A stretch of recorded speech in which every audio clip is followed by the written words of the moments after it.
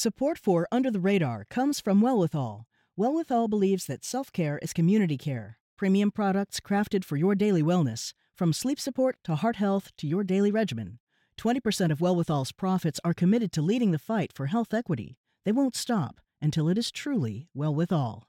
Under the radar to me means authenticity, not being filtered.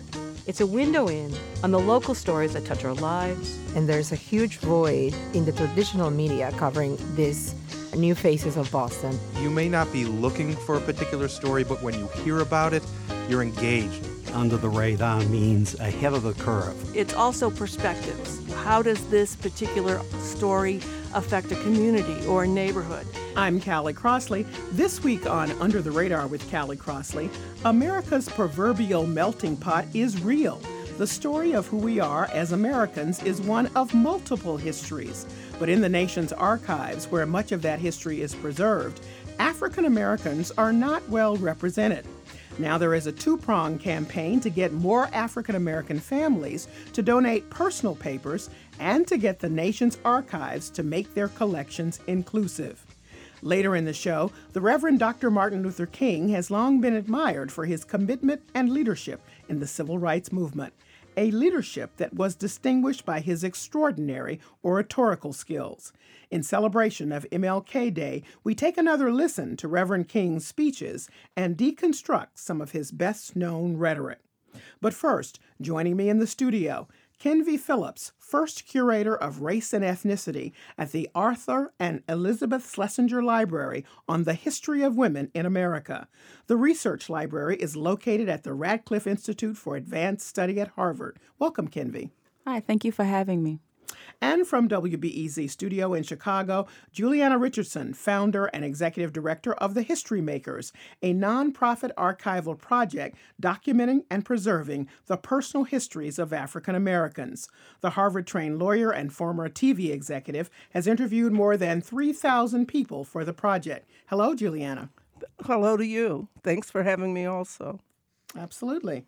And from Audio Image Studios in Richmond, Virginia, actress Daphne Maxwell Reid joins us. Ms. Reid may be best known to some for her role on the sitcom The Fresh Prince of Bel-Air, playing the aunt of an early in his career rapper-actor Will Smith. She has just donated her personal papers to Northwestern University's archives. Hello, Daphne. Hello. So I'm so glad to have all of you here joining me for this conversation. And Kenvi, I'm going to start with you. What does it mean to be the first curator for race and ethnicity at the Schlesinger Library? And why is your role so critical? It's a really important position, and I am deeply honored to be the first curator at the Schlesinger to focus on diversity. The Archives itself is 75 years old and has, for those 75 years, focused on women, which women being a minority in archives and understanding in the history of our nation. But to focus on racial differences is critically important in terms of understanding where we've come from and where we're going and who are the major and minor critical actors and how we get from point to point. And I should mention that you have a master's in public history and a PhD in United States history. So you are well focused on understanding where people's personal stories and materials would fall in the spectrum of American history. Yes, I do. So it's interesting to be able to look at archives as a practitioner, also to look at archives from a scholarly perspective to see like how scholars may be able to mine these different types of documents and things that sometimes we as individuals don't think are important, or we don't realize what one can glean from photographs or receipts or certificates and things that sometimes get cast aside by family or by individuals as we get older. We want to make sure that we keep those things, and being able to look at the documents from both sides is critically important. So over to you, Juliana Richardson, because I really began to understand the dearth of representation in these archives from you. Now, that's not your job. You're not doing this professional archiving. What you're doing is recording the personal stories of African Americans through your project, The History Makers. But in doing so, it's necessary for people to pull together all that documentary evidence, and that's when you realize what? Explain how bad it is. We are both an oral history project, but we're also a video oral history archive. So archiving was in what we did. We're housed permanently at the Library of Congress with the largest attempt to record the Black experience since the WPA slave narratives. But in the process, and I would say probably about 6 years ago, as we were doing interviews, I started to ask people what they were doing with their papers. And the response was often a very sort of quizzical look back, that there were no plans for their papers or they didn't even know what papers were. And that I found alarming, mainly because of the 3,200 people we've interviewed, I would say 99.9% had no plan for their papers. And then as we were taking, because our collection, as I said, is housed at the Library of Congress, as we were working to get our collection into the Academy for use and public libraries. And there was some pushback on that, and I would start to ask archivists what they had in their collections. And I learned at that point that very little was, and that we're at a risk right now of losing almost all of the 20th century if we don't act now. I just want to pause there and underscore what you just said. You said we're at a risk of losing African Americans' presence in all of the 20th century? Yes. Wow. It's a crisis beyond any kind of measure, especially when you think that we had the WPA slave narratives. And we have archives around. Kinvey, before she came to the Schlesinger, worked at Howard University's Moreland Spingarn collection, which has one of the most preeminent collections in the country. But a lot of these archives are hidden from view, or they're not processed. Or every day that someone dies now, collections are being thrown away, and that's our material history. And for a video oral history archive, we need to have photos and papers and the other things that help tell or contextualize the story. So that's why it's so important, why I've taken upon myself to try to draw attention to this. And just to be clear about how quickly all of this can go away, of the 3,200 people you've interviewed for your oral histories and for the videos and the detailed histories that you have as a part of the History Makers, how many people have died? We've had almost 700 who've passed away. So that, I mean, that would be just it's an incredible loss of the kind of people that you have in the History Makers, their stories told in this way, in this kind of detailed way, perhaps would not have been, to your point, accessible and or even known. That's right. That's right. All right, so let me move over to you, Daphne Maxwell Reid, actress, and a person who did donate to Northwestern University's archives. And I wonder first, had you always thought about having quote-unquote papers and knew that you would do something with the materials that you had in your life? Or how did you come to think about this is something that needed to be done? All through my life, I have had experiences where I was the first to do this or the first to do that, and I thought I'd better collect this information so I could tell my family. Okay, pause. And my family. Pause right there, because let's tell everybody what you were the first to do, so they can understand what these papers are about. So, first homecoming queen in 1967 at Northwestern University, first Black woman on the cover of Glamour magazine. These are things that are first that only you have achieved. Go ahead. And while I was in college, they did not recognize that achievement of being the first Black African American in the Northwestern University yearbook. So I said, well, I'd better collect this stuff myself. The only way that my parents actually could gloat about me being the first African American was because I was on the cover of the Jet. And if the Jet hadn't documented it, it wouldn't exist. Jet magazine is a black-owned magazine for people who don't know. Go ahead. The Jet, yes. Okay. Yes. All right. And I knew that over time, all of the things that I was doing was an important story to tell my children. So I've collected memorabilia of all these things, and I have been extremely blessed in my career and have had lots of television shows that people don't know exist anymore, but I have them archived. I have copies of them so that they will know that this happened during this period of time. And I was not at all interested in giving them to Northwestern because I was kind of PO'd at Northwestern for 40 years. But I came around and I made sure that the stipulation that I had for them having my archives were that they would digitize them and make them available to anyone who was looking for information about me.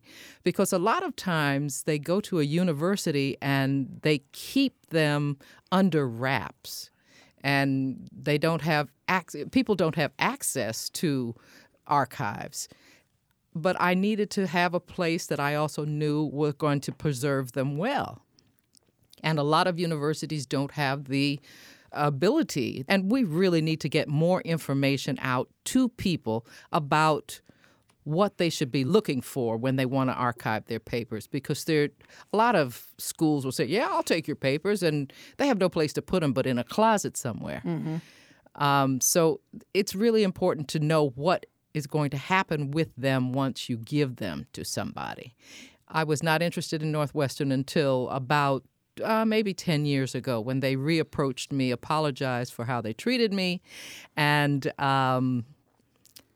kind of showed me that they had the ability to do what needed to be done with the things that I valued. And I liked that they valued me and knew that there was something there that needed to be accessible for research.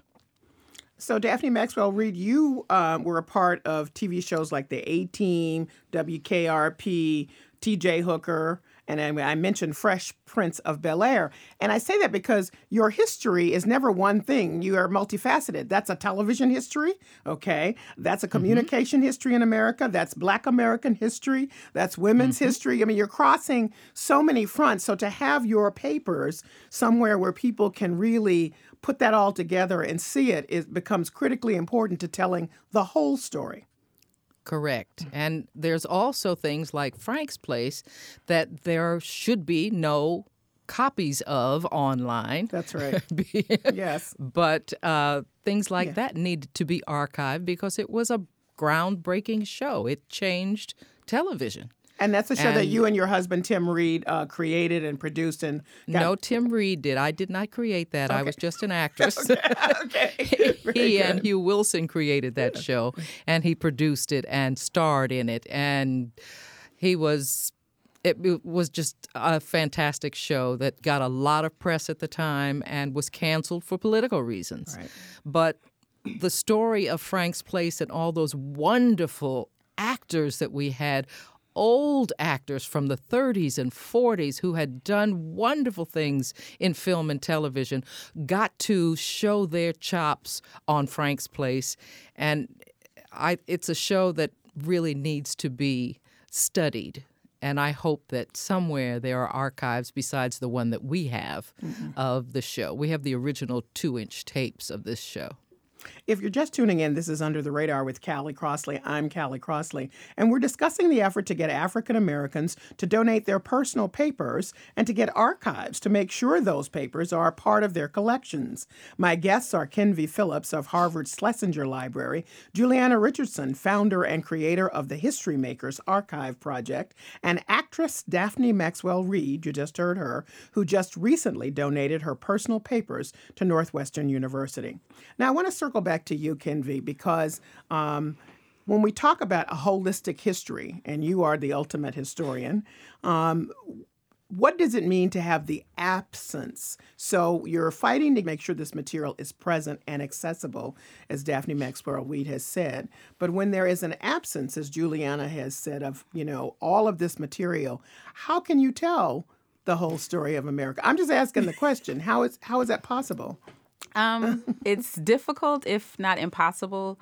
And you can see, what does the absence look like? It looks like our textbooks from 20, 30 years ago. It looks like, unfortunately, in ways, what our textbooks are turning into now, this idea that people are missing, stories are missing. I was at a program last week, and they were talking about the Montgomery bus boycott, and there's a critical actor, Joanne Robinson, who nobody's heard of. Historians have heard of her. And Eyes on the Prize. Yes, I have. I'm sorry. Eyes on the Prize has heard of her. Much, yes. But for some unknown reason, even though we all love Eyes on the Prize, but a lot of us, we've forgotten her. If not, some of us have never heard of her. And that's really unfortunate. And that's kind of what it looks like. We have these spaces and things happen. And all of the work that she did, all of a sudden, it's kind of like it just appeared. It just happened. We can tell the story, and there are vacancies and there are absences that we just kind of take for granted as things that just happened. But no, someone actually did that work. Someone actually put their sweat and tears into that movement or that action. And we kind of skip over it. And that's what the absences look like, unfortunately. And it's really not uncommon to have those absences. Juliana, I was privileged to sit in on a program you put together with a number of archivists and also a person who had donated her father's papers. And one thing I was struck by is that she put in her father's papers in a city archive, in addition to some of the personal papers having to do specifically around race and ethnicity, because without those papers that really talked about the life of her father and mother, there would be no sense of how African Americans lived in the community. In other words, your history of the community would be all white and just normal daily activity. That just really made an impression for me about how much of that's not a personal history per se. It's bigger than that in many ways. Oh, everybody's history is really bigger than that in many ways. And that was Dr. Carolyn Yancey, and she was talking about her father, Dr. Asa Yancey, who was very, very respected in the medical field. And she was very thoughtful about who she was going to give what to. She also talked about how the archivists were also guiding her about this may not be appropriate for us, but it would be appropriate for this other collection. But that she did that because most times when people are, family members die, people are going in and just trying to get rid of things. And that there, once again, goes all of our history just being thrown away. And I think, I don't know if anyone read recently about this film that was recently found it was recorded in the late 1800s of an African American, the first example of them kissing. Yes, I saw how that film was actually found is an amazing story because someone just bought some things on eBay and they put it aside and then they went to look at it to show for a class and they found this very, very, very rare film. And so I can't speak enough about the importance of this. I want to applaud Daphne Maxwell Reid because Northwestern, also what was happening is that there were the alumni that were agitating.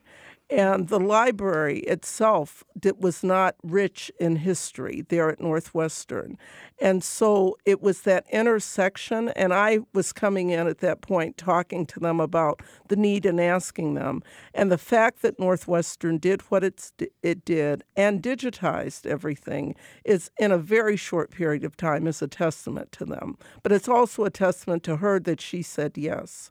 And Kenvi over at the Schlesinger is really, we've been working together because we were able to work Angela Davis's collection. I had encouraged that it go there to the Schlesinger. They wanted it.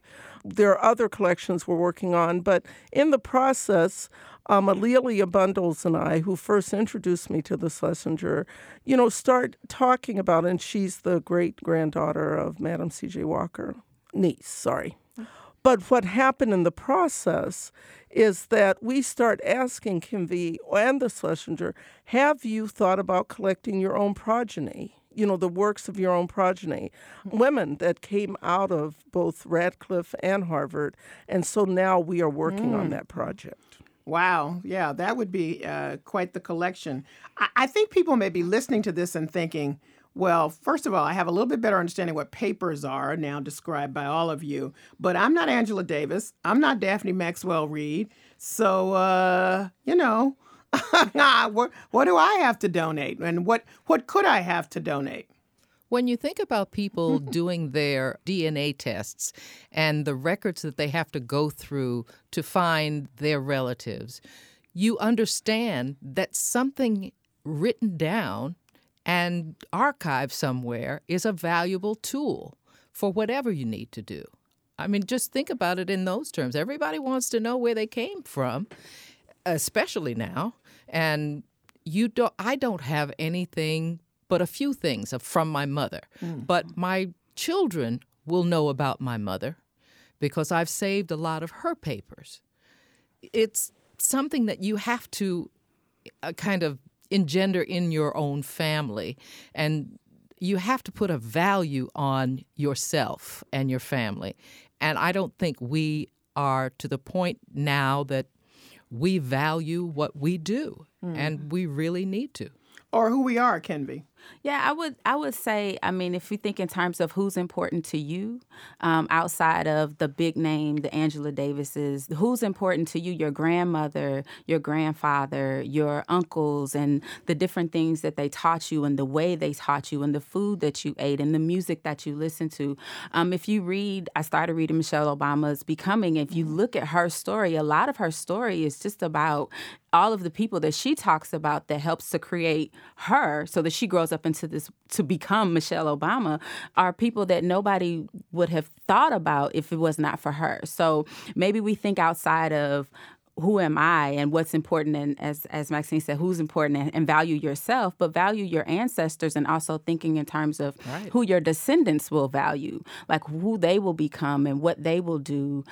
Because even if you just introduced your grandchild to some music and they go on to be the first to do something, or the groundbreaking research, you're a big part of that. And we have to think in terms of lineage and not just right now.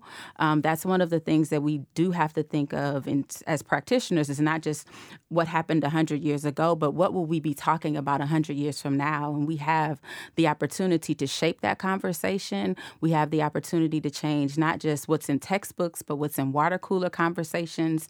If we think about what you talk about at the grocery store and the types of foods you eat, it came from somewhere. And so we have to think about what we're doing as a people and the immediate, who am I and what am I? It's really just bigger than us. And so you're an important part of a larger story. If you're just tuning in, this is Under the Radar with Callie Crossley. I'm Callie Crossley. We're talking about the absence of African-American personal papers in the nation's archives. My guests are Schlesinger Library archivist Kinvi Phillips, Juliana Richardson, founder and creator of the archival project The History Makers, and actress Daphne Maxwell Reid, who recently donated her papers. Now, we've made sort of tangential reference to what papers are.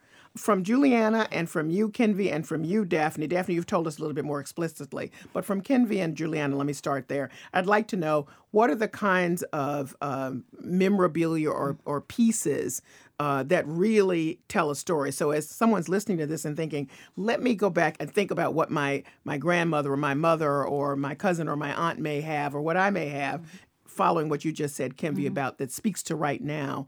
How do you begin to think about it? I'll start with you, Kinvi. So we give people lists of things like journals and diaries and calendars, correspondence, which can come in the terms of letters or greeting cards or email. As we do more and more things digitally now, we have more and more things that are born digital, photographs, audio recordings, video recordings, flyers, and even those digital flyers and invitations, those types of things, the things that let us know where you were, what you did, who was there with you, you, and if you can give us an idea of what you were thinking or how you were feeling, those types of things are critically important. If you're part of an organization, minutes from meetings and posters and placards and all types of advertisements for those types of things. Sometimes things like buttons and pins and hats and T-shirts, those types of things are also evidence of where you were and who you were with. Juliana. So I agree completely with that list, and I think it's really important. I also tell people that they don't have to necessarily organize things, because if the archivist came in after they were dead, there would be no organizing on their part. So I think it's more important that they make the commitment and they think about what is important to them. Daphne pointed one very important thing right now is for those repositories who can digitize, that's extremely important. But you also want to feel good about the place that you're putting things. So you may want to talk to several places to see who makes you feel better, who could commit to the things that are important to you. Maybe you want to get something back from the archive to use at some point, or you would like to have a copy. So those are the things that are important when you're talking to them, but you have to go by your gut instinct. But you cannot wait too long. I really believe that people should plan for their legacy the way they plan for a will. And if we don't do that, then we're continue to be in trouble. And the other thing I want to add to this, and why this is so incredibly important, is that what is being debated in society is who has value and who doesn't.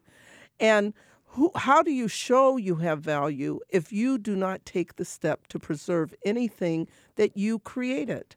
We're not asking you to go out and create something. We're just asking you to hand over and save what you have spent a lifetime making happen. That's it. Kenvi, you want to add? I wanted to say, and thank you, Juliana. As she said earlier, Juliana and A'Lelia Bundles have been great friends of the Schlesinger Library. But the point that she made about organization is really important, not just because once you pass, you're not there to recreate it, is that when archivists are going through and they're organizing your paper so that researchers can use it, they want to know how you used it. And so if you go in and rearrange it in order to give it over, you've actually upset the way that you used it. And so it may be helpful for people to know how you thought and how you were working with these items as you were working with them, as opposed to something that you made up after the fact in order to give it over to someone else.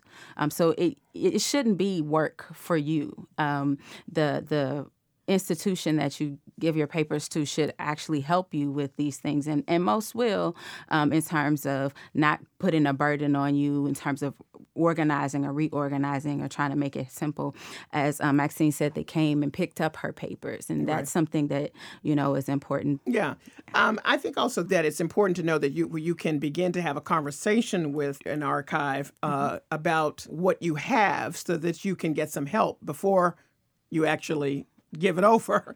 You know what I mean? You don't have to wait until, say, well, now I have 8 boxes. I guess I should call somebody. You can, in the process, say, I wonder if this period of time, which I have some documentary evidence of, is helpful or speaks to a certain history that is perhaps not represented or is represented, but not enough. For example, I know that the Schlesinger got Myraline Morris Whitaker's papers of a project that she did called Sister Soldier. This was just a project that she started herself, and it expanded for 5 years of sending hair care products to Black women serving in the military in Afghanistan and Iran and Iraq. And it became a thing, and she had all these fabulous letters back from the women serving, which not only said their thanks, but actually talked about, how they were living their lives in the moment. That's incredible. And none of these people were Angela Davis. They were just doing their jobs as people who, were part of the military. So you can be Angela Davis, and you can be Daphne Maxwell Reid, and you can be a soldier serving in Iraq. Yeah, and that project is really interesting because if you think in terms of, her philanthropy or her caregiving, or we think in terms of military, but also you can look at that in terms of the image of Black women and how we present ourselves and what's acceptable and what's not, and how the military allows us to present ourselves. I mean, there's so many different ways that scholars can use those papers to understand the life of Black women. It would help if we knew where to access information about where to put these things. I have a whole collection of photographs that my father took when he was photographing in World War II in the Army. Oh, so I have the perfect place for you. Wow. Kenvi is getting all salivating over here. So I think you might want to start talking to her. Okay, well, Kenvi, Give me can a call, fight, Kenvi. I will. Speaking on the military, the U.S. Army, the Army Heritage Center, when I was talking to them, because they wanted to have the papers of Togo West, those papers ended up going to Howard, where he went to university. But in the process, when I was asking them how many African Americans they had in their collection, they only had one, and that was Benjamin O. Davis Sr., yet they have 25 million for digitization. And to have one in the U.S. Army, that shows why we are not represented, the Black experience, in military museums across the United States. There are, I think, people like myself and Kenvi were starting to put lists together. I've been circulating lists, and we as an organization, the History Makers, are really trying to do surveys of different collections to see what actually people have and where there's intersectionality. Because this is going to take a village to help and change. All right, last word, Daphne Maxwell Reid. I hope that I can find a place that will satisfy Mr. Tim Reid, who has an incredible archival collection of work of his life. And I hope that I can make sure that there's information that can get out to the general public on the importance of archiving this stuff. All right, last word, Kenvi. Thank you again for having this conversation. I hope that everyone does take another look at the value and the importance that they have in our society, both in their local communities and nationwide. And I am available if someone wants to talk about their collections and where they can put them and how to care for them. Thank you all for joining me today. Thank you for having us. Thank you. Kenvi Phillips is the first curator of race and ethnicity at the Arthur and Elizabeth Schlesinger Library on the History of Women in America. Juliana Richardson is the founder and executive director of the History Makers, a nonprofit archival project documenting and preserving the personal histories of African Americans. And actress Daphne Maxwell Reid recently donated her personal papers to Northwestern University. Coming up, you may not know the details of Dr. Martin Luther King Jr.'s life, but it's likely you are familiar with his words and famous speeches. Reverend King was a talented orator, so good that some of his speeches are now considered to be among the best ever. What exactly makes his speeches memorable, moving, and resonant? We go line by line with rhetoric experts. Next, this is Under the Radar with Callie Crossley. I'm Callie Crossley.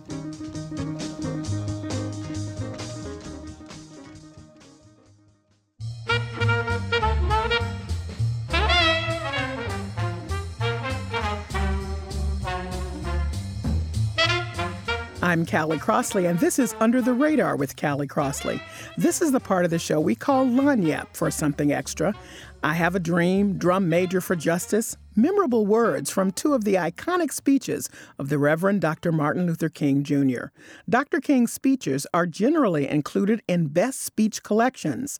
Tomorrow's nationwide annual celebration honoring his legacy will highlight the dazzling oratory and compelling rhetoric which make them outstanding. Here to help me dissect his words is someone who makes her living studying words. From the studios of WFIU in Bloomington, Indiana, Carolyn Calloway Thomas, Chair of African American and African Diaspora Studies at Indiana University, Bloomington. Her research includes communication in Black America, intercultural communication, and civic engagement. Hello, Carolyn.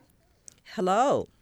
I'm so glad to have you to have this discussion because I think every year when we honor Dr. King, we sort of just take for granted the beautifulness of his rhetoric and how rich it is. But we don't really take the time to sort of dissect it, I think, in a way that you have done and that I'd like to do now. So first of all, what makes a great speech and why are most of Dr. King's speeches considered to be quite good? Well, I think Dr. King's speeches are considered to be exceptionally good, primarily because he was able to touch so beautifully the conscience of America and the world. He used inspirational and aspirational speeches, and in that sense, he touched the well springs of human emotions. He moved people toward that which is good. He was a person who helped redefine what America is. He helped the country reorder black and white reality. But typically, outstanding, transcendent oratory is a kind of oratory that is powerful enough, significant enough to move across time and space. It's a rhetoric for the ages, and I think that hundreds of years from now, we'll still be listening to Dr. King's rhetoric because his voice, that baritone, sonorous voice, was a voice for the ages. Well, I think that one of his speeches considered, best ever is, of course, the I Have a Dream speech, which was delivered during the March on Washington for Jobs and Justice on August 28th, 1963. First, let's take a listen to it, and then let's regroup and you tell me why this one particularly resonates still. I have a dream that one day this nation will rise up and live out the true meaning of its creed. We hold these truths to be self-evident, that all men are created equal. Now, of course, the speech was much longer than that, but it just remains on every list that you can think of best speeches. He used that I Have a Dream phraseology throughout the speech on the steps of the Lincoln Memorial. Why is it still resonant today? It is still resonant today for a number of reasons, one of which is that we teach it in high school and college and universities. That's one reason why it still resonates. But I think it resonates primarily because in that speech, as in all of the speeches for the most part and sermons that Dr. King gave, he talked about the beloved community. And that's a universal. He took those Christian virtues such as empathy, justice, generosity, and fair play, and he pitted those Christian virtues alongside the creedal, foundational principles of justice and freedom and democracy. And I think one of the reasons why his speeches, and especially that one, still resonates is because he was able to make Americans, especially white Americans, know and realize that they had done a dreadful thing to African Americans because they had talked one way and lived another way. They have those beautiful, glorious creeds. We hold these truths to be self-evident, that all men are created equal, and yet they did not apply to the black citizens in the United States of America.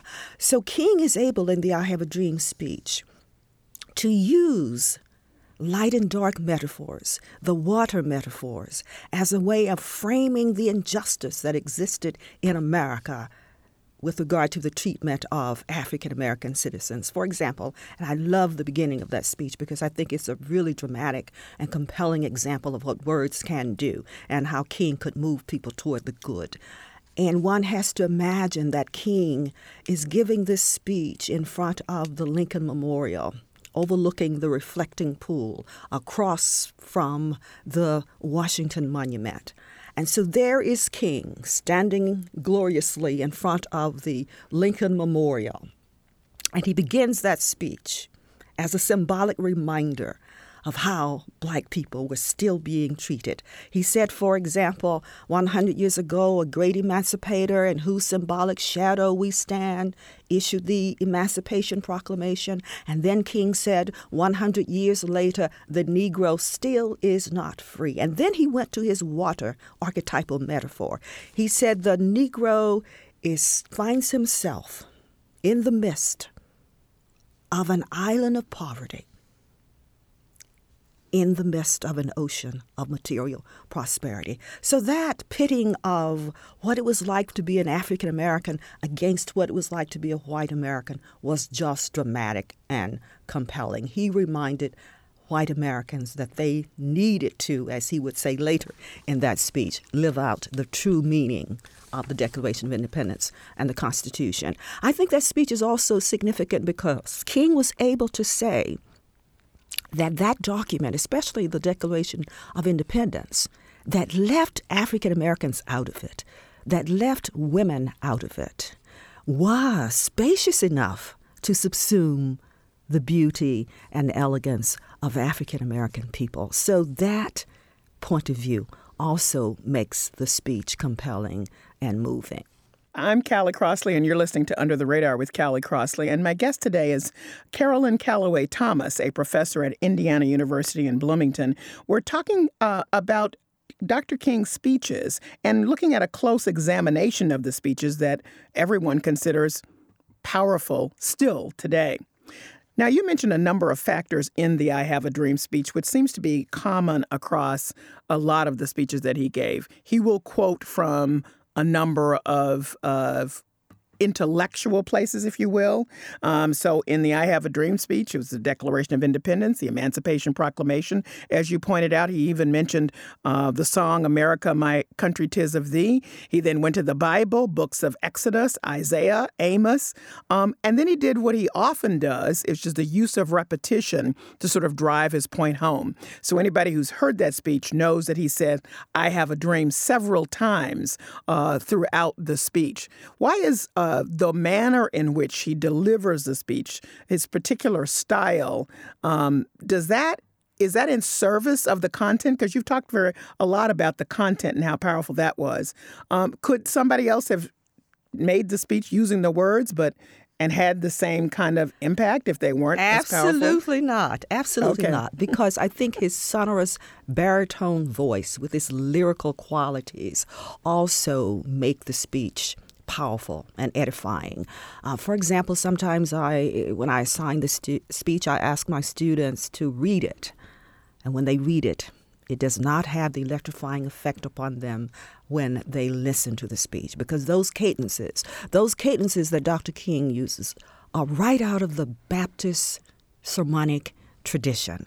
I grew up in a small town in Bernice, Louisiana, so I'm quite accustomed to the rhythms and the cadences of the kind of speech making that Dr. King gave. So that speech would not live as well if it were not for the spoken aspects of it, because one can actually feel what it was like for one to have been an African-American citizen in the United States in 1963. Well, let's take a listen to another one of his speeches. This is from Our God is Marching On. This is at the conclusion of the march from Selma to Montgomery. And this is his address to the people who are standing there, 25,000 of them, March 25th, 1965. How long? Who's forever on the scaffold, Lord forever on the throne. Yes, that scaffold sways the future. Behind the dim unknown standeth God within the shadow, keeping watch above his own. How long?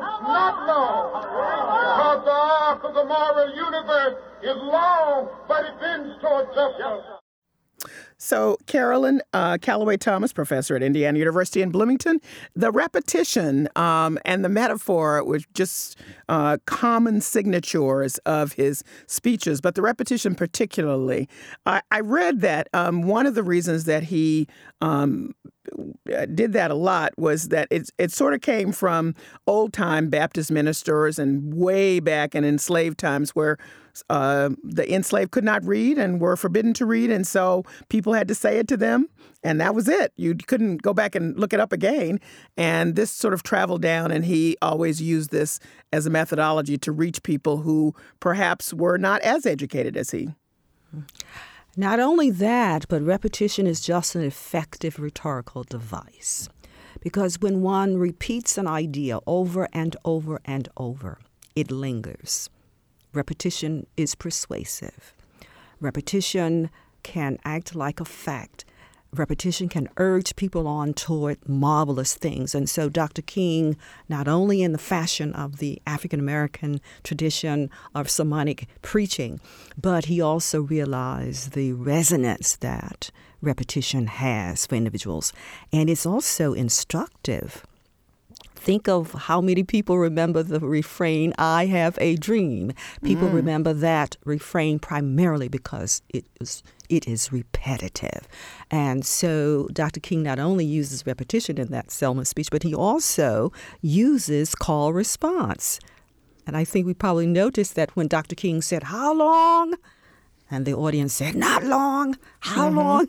Not long. And so that antiphonal pattern, that give and take on the part of African-American speakers and listeners, that is what makes African-American oratory powerful in the pulpit. And all good, persuasive, decent Baptist preachers will use repetition. Okay. Now, it's fair to say that the first part of his civil rights trajectory was one in which, people were beginning to embrace him outside of the circle of civil rights organizers. But the rest of white America was coming to be supportive. The high point, of course, was the I Have a Dream speech and March on Washington.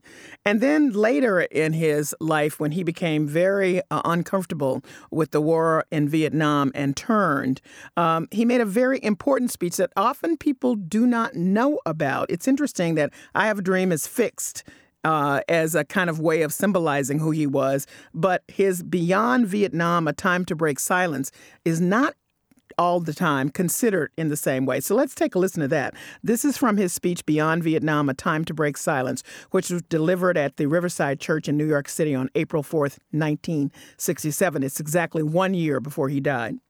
We must rapidly begin the shift from a thing-oriented society to a person-oriented society, when machines and computers, profit motives and property rights are considered more important than people, the giant triplets of racism, extreme materialism, and militarism are incapable of being conquered. Now, Professor Thomas, Calloway Thomas, what is he doing here using his oratorial skills? He's turning from what people expected him to say to something that was considered quite radical at the moment. It was radical.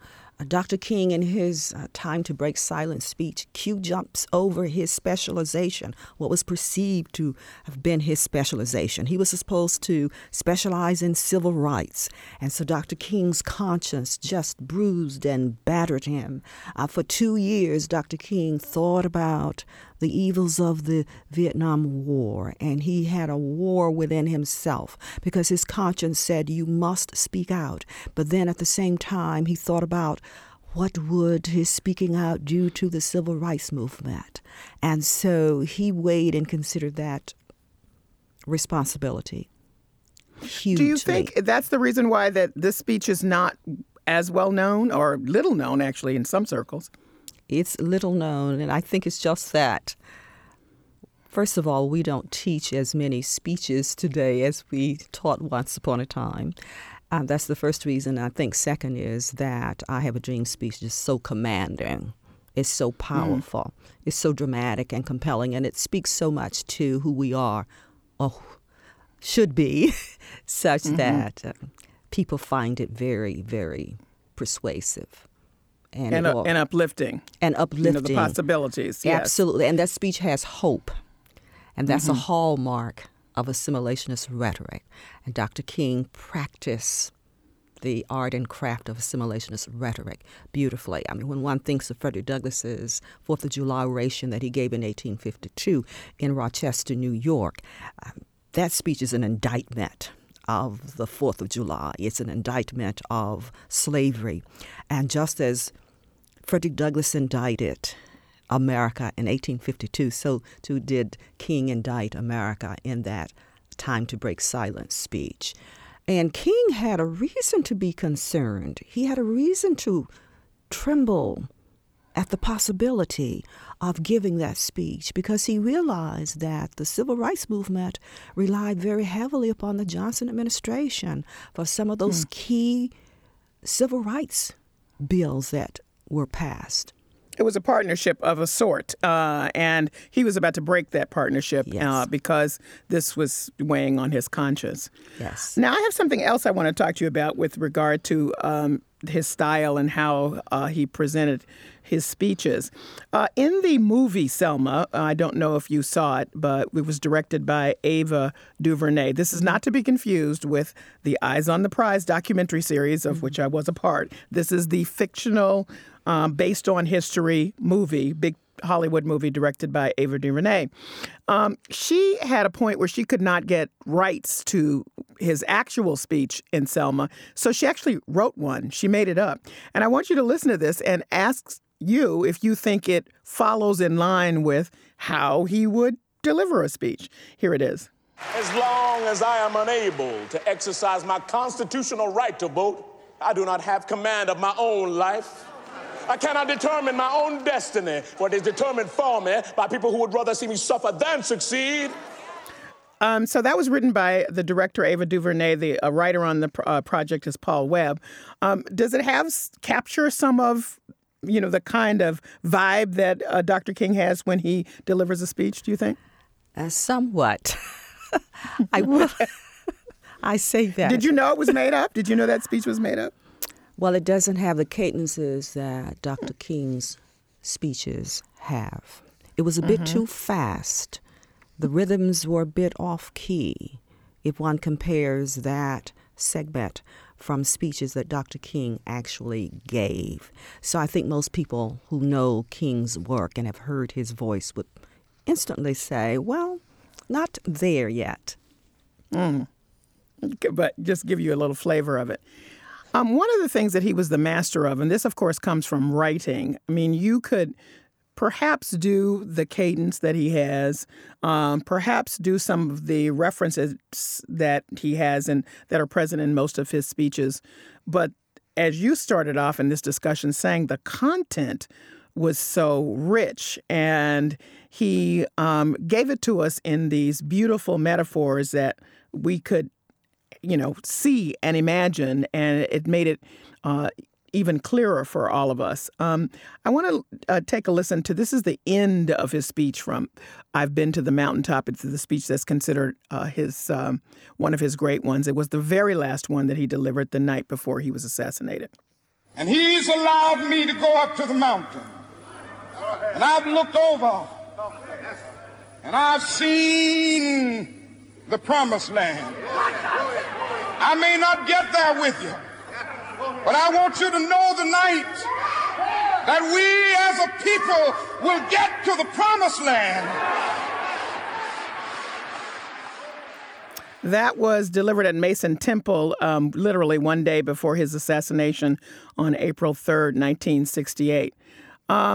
He said a lot in that speech, Carolyn Calloway Thomas, and used all of the kind of references that make these speeches so special. Yes, and I hope people notice that he lingered on words. And so those cadences, the crescendo, voice goes up, and he doesn't let the word end quickly. He holds it steady. And because he holds it steady, the audience is able to process what he is saying in a fantastical manner. So that's why I said that the segment from Selma was not quite there yet, because the person did not capture the fact that Dr. King's cadences suggest a kind of lingering, a kind of staying power so that people will be able to process the message that he is trying to get across. What's your favorite MLK speech? I Have a Dream. And I also love The Death of Evil Upon the Seashore. I love those And I've never speeches. heard of that, I have to say. Mm-hmm. Can you tell me a little bit about that? Well, The Death of Evil Upon the Seashore goes to the story of Exodus in the Old Testament. And it was given in 1956. And about 1 year after the Birmingham movement, the Montgomery boycott, I should say. And what That's he is the one that trying most to, people would know as Rosa Parks' movement. So just to be clear. Yes, absolutely. Mm-hmm. So he wanted to move African Americans to get them, to give them resilience so that they would have enough power and enough courage to go on and do the work of freedom. And so in that speech, The Death of Evil on the Seashore, he goes to the children of Israel who were working against the Egyptians, the pharaohs. And he uses that story to say, just as there was death on the seashore when God parted the Red Sea, so too will this happen to you if you just keep your resilience up, if you just keep moving, if you don't give up. This is what can happen to you. God will deliver you. So I love the idea that Dr. King in that speech talks about the fact that there is good and evil in the universe. And I love the fact that Dr. King says, but love is the ultimate force. I love the fact that Dr. King talks about love is going to have the last word. He doesn't say it all the time in those ways, but that's what is so moving for me about that speech. The Old Testament story of children in bondage and how you have to fight mightily to secure your freedom. And what happens if one does not fight mightily to secure one's freedom? It does not come. In order to have freedom, one has to fight for it. And that's why that speech is so compelling for me. It's because Dr. King used that story of Exodus to say to African American people, you must fight for your freedom. Is there anybody now that you think comes close to bringing together the full complement of his talents as an orator, as a speaker? You know, someone who can get to the head and the heart in a powerful way using not necessarily a Baptist preacher cadence, but whatever cadence they use. Is there anyone that you can turn to? I would probably turn to Barack Obama, former President Obama, because his speech making also has some rhythms and cadences that parallel the rhythms and cadences of Dr. King. But he does not quite come up to the standards of Dr. King. So I cannot think of anyone today whose voices would match the voice of Dr. King. So as we're studying him and honoring him every year, go back to those speeches and read them again. I think that's the lesson you're telling us to do, right? Yes, indeed. Thank you so much for joining me. You're welcome. Carolyn Calloway Thomas is the chair of African American and African Diaspora Studies at Indiana University, Bloomington. Well, that's it for this edition of Under the Radar with Callie Crossley. Join us next Sunday at 6 p.m. for the stories you may have missed. In the meantime, you can find our show, links to stories we discussed today, and bonus content on the web at wgbh.org/news. Listen to our show on the WGBH app and take UTR with you. Subscribe to our podcast on iTunes. Be sure to connect with us on social media. Follow me on Twitter at Callie Crossley and like us at facebook.com/UnderTheRadarWGBH. Our engineers are Doug Sugarts and John Parker. Francisca Monahan and Molly Boygan produced this show. Under the Radar is a production of WGBH.